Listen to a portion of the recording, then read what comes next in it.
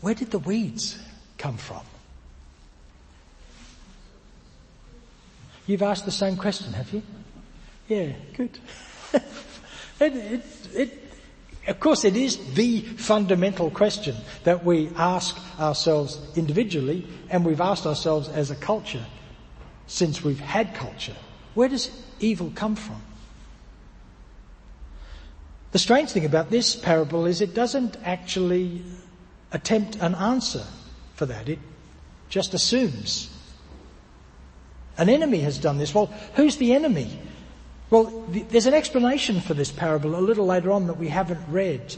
And it says it's the devil. But it's really not much help just to name it without having any meaning, any understanding of what that means. And in fact, nearly all biblical scholars suggest that the explanation was added much later than the gospel. And if you read it, if you go home and read it for yourself, the explanation just sounds different than the rest of the text. So it's really not much help. And the Bible itself actually isn't that much help either, because all the way through it postulates the arrival of evil in lots of different ways. That it belongs to some kind of evil force that could be named as the devil or the Satan.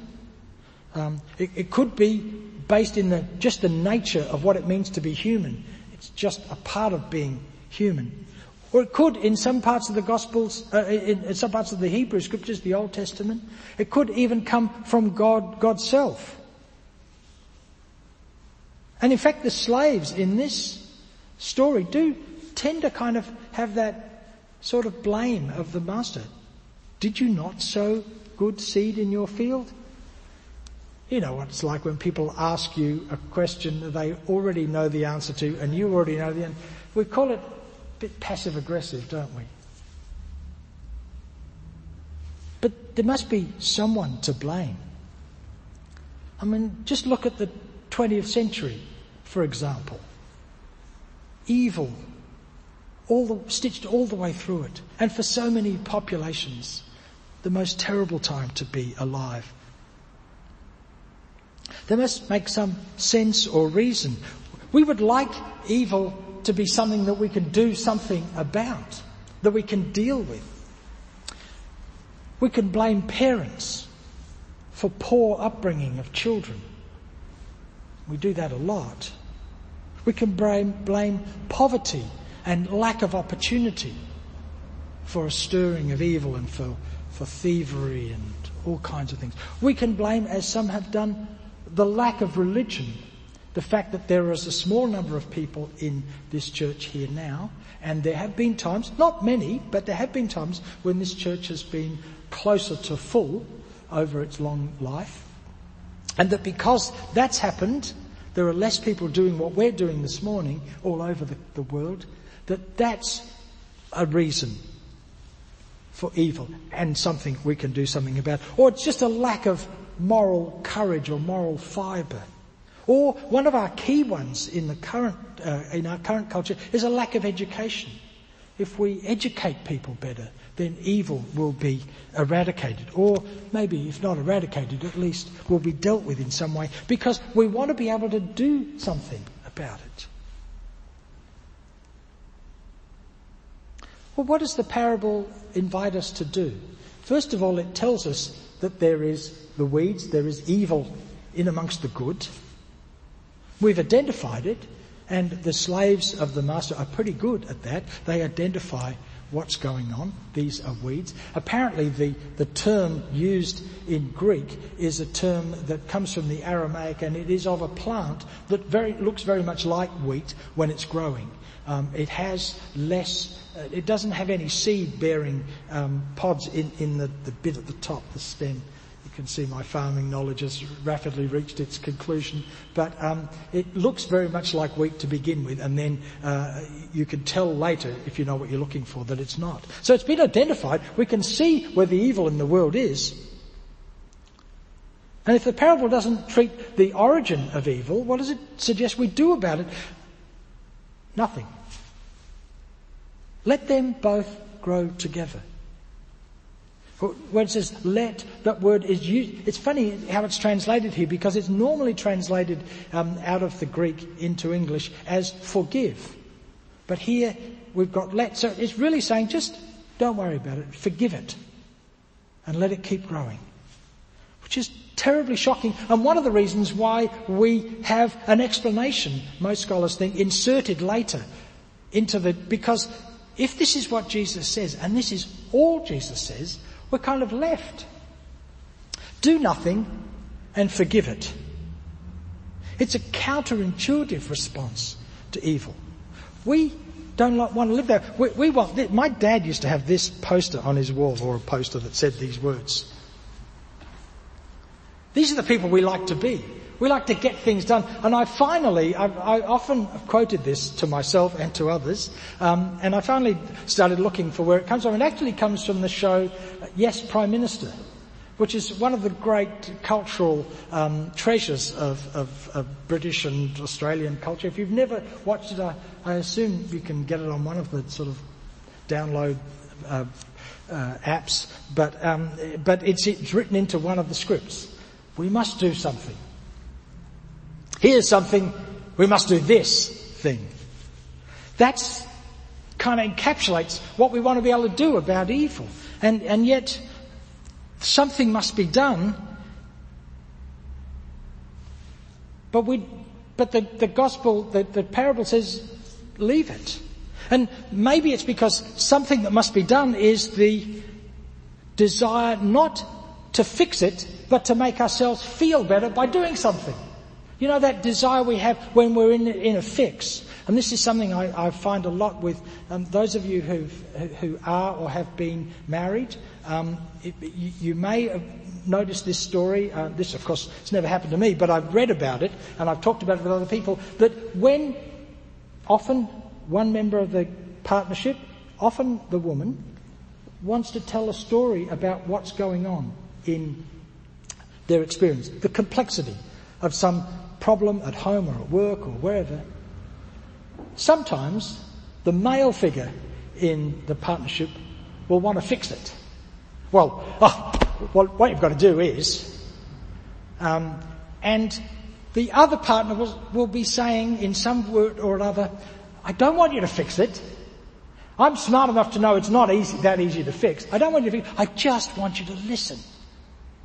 And so many times, conflict comes in friendships, in love relationships, any relationships, where one person wants to do something. And particularly, it makes sense because you love that person and you don't want them to be struggling, so you want to do something to fix it. But so often, that doing something to fix it is so you don't feel completely helpless and useless. So often we want to do something to make ourselves feel less impotent in the face of huge things. We've got to do something. This is something. We've got to do this. Jesus says in the parable, no. And the reason for no is because in gathering the weeds, you would uproot the wheat along with them. Things are a lot more complicated than you think you are. Remember Hardin's law. It's not possible to do merely one thing. It's not possible to do merely one thing. Every time he was a geneticist, I think a geneticist or a biologist, every time you do one thing, you're doing lots of things at once. Some of them you want to have happen, many of them you don't. Nobody wanted to destroy the planet by producing plastic out of oil. We didn't mean to. You never do just one thing. And that's why I have that photograph of Robert E. Lee up there. And this one too at the beginning. This woman is far less known. Her name is Jen Reid. And at the Black Lives Matter protest in Bristol on June the 7th, a photograph was taken of her putting her hand in the air like that. And there's the rest of the image. And Mark Quinn, a well-known British sculptor, invited her to make a sculpture of her. It's made of black resin, and they then put it on a plinth without permission in Bristol to replace the statue of this man, which you may have heard came down at the same time. It was pulled down by protesters, Black Lives Matter protesters. His name is Edward Colton, and he was the one of the great benefactors of Bristol. And there's all sorts of buildings all over Bristol named after him. He was end of the 17th century, a slaver. And a member of the Royal African Company. He ran it for a while, and that had exclusive rights in England for the west coast of Africa slaves. They had the monopoly of slaving on that part of the coast. It was set up by Charles II and his brother, who became James II. It had all kinds of noted members of it who were themselves slavers. John Locke, the philosopher, who finally relinquished his work on slavery and changed his mind. Samuel Pepys and lots of other famous people. So Colton represents that group. But in June, his statue was yanked down and tossed into the Bristol Harbour. And look, even if you thought he was a wonderful man, and nobody does, you've got to laugh when somebody does this, don't you? It's something sort of wonderful happening. But it does raise a whole bunch of questions as to what do we do with these statues. And the statue of Robert E. Lee in Richmond in Virginia is right in the middle of this debate. Lee had the opportunity when the Civil War was looking like it was coming. Lincoln, the president, asked Lee if he would lead the Union forces against the Confederacy, and Lee said no, he needed to go home to Virginia and be a part of the Virginian experience, and Virginia had been one of the early states to secede from the Union, and he said, oh, no, I'm going to go home to Virginia, and of course he ended up he was the most senior general and ran the war for the Confederacy eventually against Ulysses S. Grant, both of whom were in West Point together. In fact, all the generals in the Civil War knew each other, some of them really, really well. Grant had one battle, we don't need to go on this, but anyway, had one battle against a general who had loaned him money when Grant was in real trouble, and they'd become friends, and they had to fight a battle against each other. That's what civil wars do. But what do we do, given the story we've got with these statues? Should we leave the statue of Edward Colton bolted to the plinth in Bristol? It's not there at the moment. It's being taken down. They've decided they're going to move it into a museum and present it in a story with the Black Lives Matter movement, and some more story about the terrible life that he led in his treatment of African people in slavery. And do something a little bit different. How do we have this conversation? I, by the way, don't know the answer. I'm just saying, here's the parable, and we better listen to that against this actual story that we're telling at the moment. We're telling this story about James Cook. What do we do with the statues of James Cook and his attitude to native peoples in the Pacific? And also in Australia. And of course, I don't know if you saw this photograph, but this is the wonderful statue of Winston Churchill out the front of the Palace of Westminster, and that is a true statement about him. And it wasn't just that Churchill was a man of his time, although he was. There were many people in public life speaking in favour of treating the Welsh, the Indians, the Irish, and the Africans, and pretty much anyone else you could name that Churchill had to deal with as real human beings, rather than as far lesser human beings than the British. All these things have been raised for us just in these last few months. The story about Edward Colton, the slaver, has been going on for a long time. People have been protesting that statue standing in a prominent place in Bristol for many years, and it's only now that this has happened. But what does it invite us to do? Well, first of all, the parable says we ought to recognise the good and bad in all of us, in ourselves. And the desire to tear down a statue, which many of us may have, not only represents the desire to be done with that story of history or to change it, but also a desire to do something and to make a mark and to feel like we're potent. And that's good and bad and ought to be recognised as that. That often a good protest can turn into a terrible event. What becomes a protest in some parts of America recently have turned into rioting, where people have destroyed the stores that they ought to be shopping in, and they are shopping in. Like, it can go bad quickly. That we ought to recognise that we can't unstitch the good and the bad in being human or in human culture. That we need to be clear-eyed and humble and truthful about ourselves.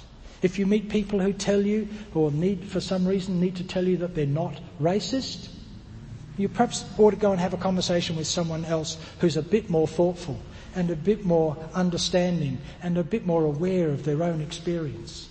Because it isn't true. We all deal with those structures.